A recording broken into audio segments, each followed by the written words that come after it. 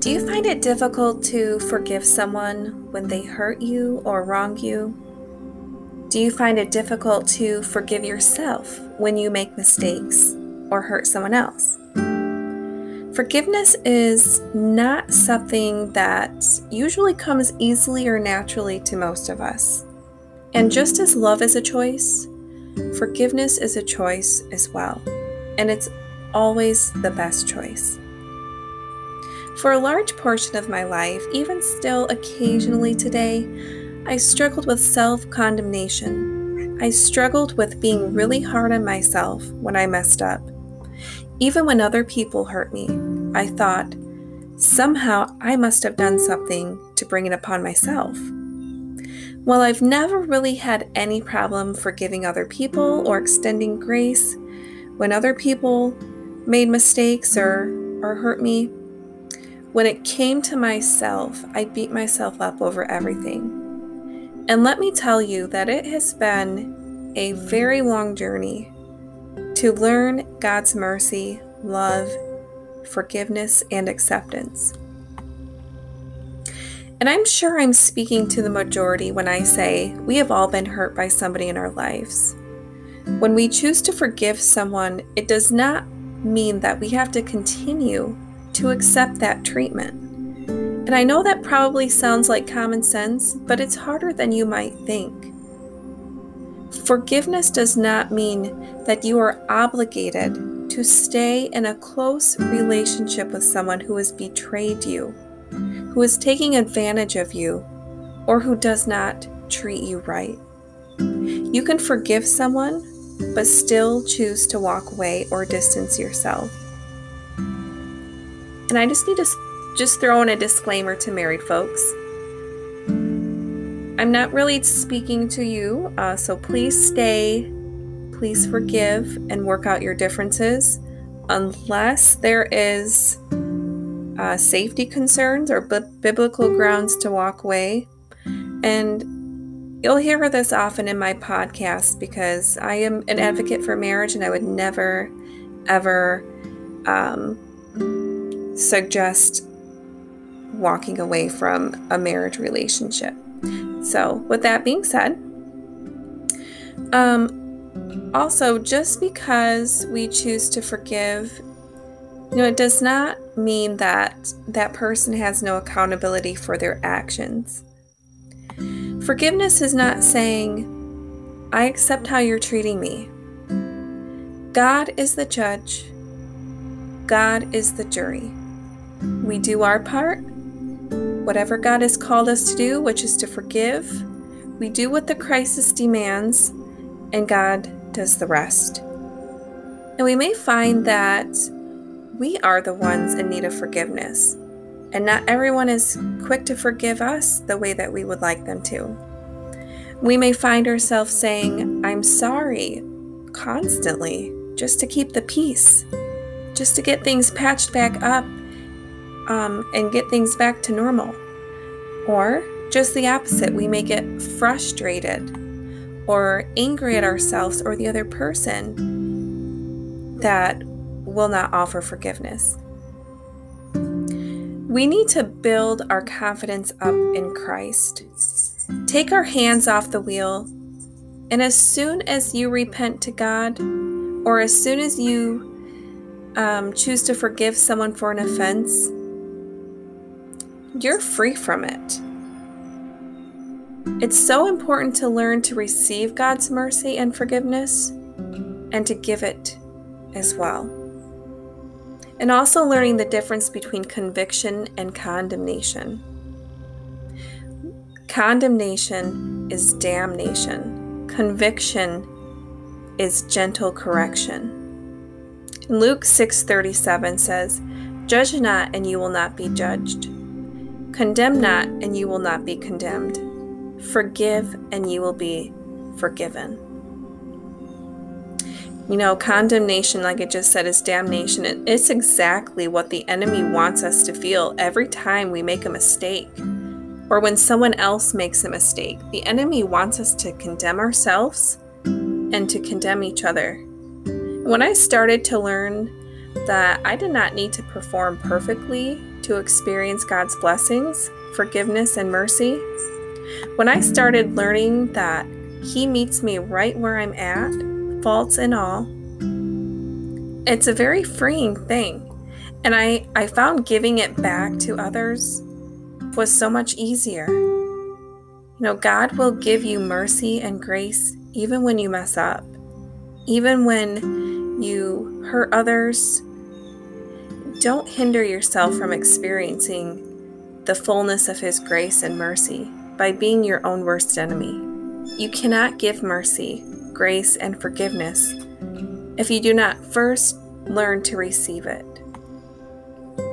And we are only responsible and accountable for our own actions, our own words, our own responses, and our own attitudes. We have no authority whatsoever to change other people. We can only influence other people by our conduct and how we choose to respond. So put aside feelings and expectations of other people and of yourself. Feelings mean nothing. Feelings are shallow, they're fickle. Your attitude and your heart towards God, yourself, and others, that is what counts. Imagine God standing in the middle of you and this other person that you may be having a dispute with. He looks to the left, he looks to the right. What do you think he would be thinking? Do you think that he would say, now this one right here, now she's got it all together. You, on the other hand, you're just a mess. No, he looks at us the same. We were all fearfully and wonderfully made. We are all His creation. We all have weak areas. We all fall short to the glory of God. He is no respecter of persons, and He shows no favoritism. We are all flesh and blood, and we all wrestle against the same enemy. We all have a soul that has unlimited spiritual capacity that we can activate at any time if we choose. God is just waiting for us to activate it. We will all have to give an account one day. Let your account be, Lord, I've been mistreated by many. I'm even guilty of mistreating others. But I choose to extend grace and forgiveness to those who have hurt me. And I choose to receive your forgiveness for the times that I have hurt others. Mercy and forgiveness, it feels like a warm blanket. It's comforting. It's security. And knowing that you are accepted by God, faults and all. This doesn't mean that we should never stop improving ourselves. But let's let the Spirit take over and not the flesh. God loves us right where we are at, not where we think we should be. He's not going to finally forgive you when you stop messing up or when you finally get it right. And we shouldn't refuse forgiveness to others when we feel like they finally get it right. We are already forgiven. All of us, past, present, and future. Ephesians 4:32 says, "Be ye kind to one another, tender-hearted, forgiving one another, as God in Christ forgave you." Now here's the point. God just wants us to demonstrate that same grace, that same mercy and forgiveness and love towards each other and within ourselves. We must be quick to forgive ourselves and quick to forgive others. We can get easily sucked into running to our friends or our coworkers or our family and just totally uncovering all of their dirty laundry. Like, hey guys, you'll never believe what she said to me. You'll never believe what he did to me. We are all guilty, including myself, but according to the Word, that is quite contrary to what God wants us to do. We are to cover the offense of others. not expose them. Proverbs 17:9 says, "Whoever covers an offense seeks love." Excuse me. And we know how important love is to God. But he who repeats a matter separates close friends. If something is brought to your conscious mind by the Holy Spirit, say God is telling you that you need to forgive someone, or He's telling you that you're holding on to self-condemnation and need to forgive yourself for something. Pray that God will give you grace to forgive yourself or this other person as soon as there is an offense. That is the time to invite God in right away. In Luke, as Jesus hung on the cross, Jesus said, "Father, forgive them, for they know not what they do." We really are nothing without God. We are all a bunch of crazy birds. But God says, get rid of all bitterness, rage, and anger. Get rid of all brawling and slander, along with every form of malice. And if you have anything against anyone, God says, forgive them, so that your Father also, who is in heaven, may forgive you your trespasses. Mark 11:25.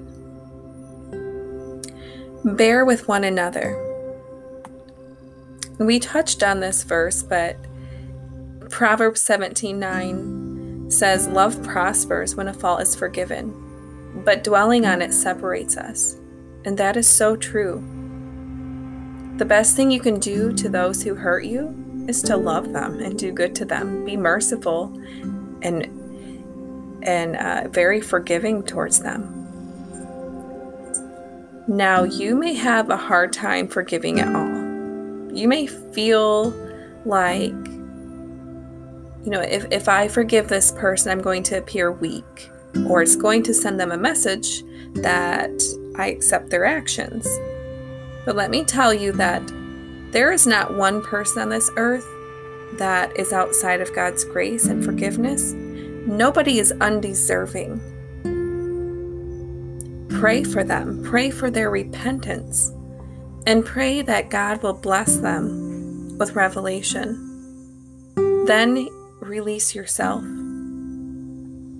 You don't even need to tell that person that you forgive them. Just keep that between you and God if you'd like. But release them to God. You've done all the crisis demands. Release them. And I'm going to wrap this up by saying forgiveness is saying, I don't approve of what you did or said, but I choose to forgive you because I too will need forgiveness at times. It's so powerful when you pray for those who have hurt you and choose to forgive them, because God goes to work right away, and you not only will feel at peace, but many times God will bring things to the other person's mind that He feels that they need to acknowledge. He may even bring something to your mind too that you may need to acknowledge and work on to improve your character. It's a win-win situation. But forgiveness starts in the heart. Just uttering the word is meaningless. It's just dead air. True forgiveness is understanding that we all mess up. When you have that knowledge, you become so much more compassionate towards people. Now, you still may get stirred up at times. That guilt, that hurt, that anger, it can come back unexpectedly, and that is normal. But the more you practice forgiveness and extending grace and mercy, the more it will become second nature. So let your response be, God, you forgive them and so will I. I give this person to you and release myself.